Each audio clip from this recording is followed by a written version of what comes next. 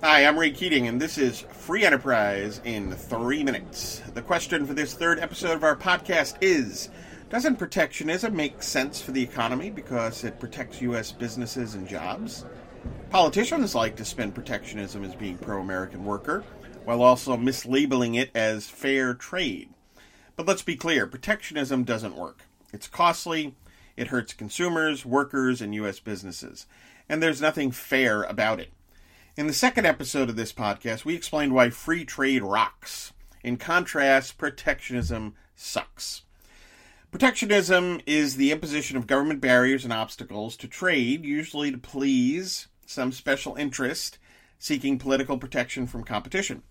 Barriers include tariffs or taxes on imports, or quotas, which are limits on certain imports. For example, U.S. steel makers often seek to impose higher tariffs on imported steel, and U.S. sugar growers work the political system to limit sugar imports.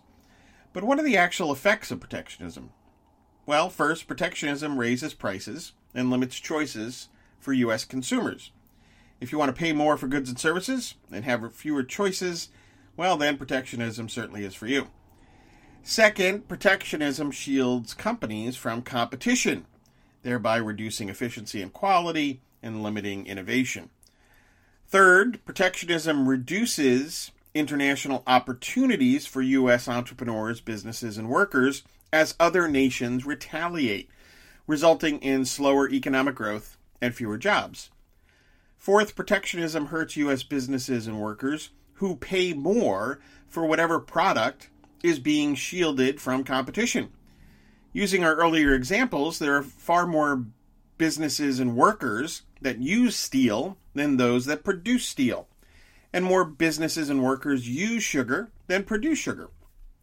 Finally, it's important to keep in mind that when protectionism last held sway under President Herbert Hoover, Congress passed and Hoover signed into law in 1930, by the way, against the advice of more than 1,000 economists, the Smoot-Hawley Tariff Act. That notorious legislation jacked up tariffs and helped push the U.S. and the globe into the Great Depression as trade collapsed in a trade war. For some 70 years following World War II, the U.S. led the way for reducing trade barriers. What about today? Unfortunately, the U.S. is no longer a strong voice for freer trade.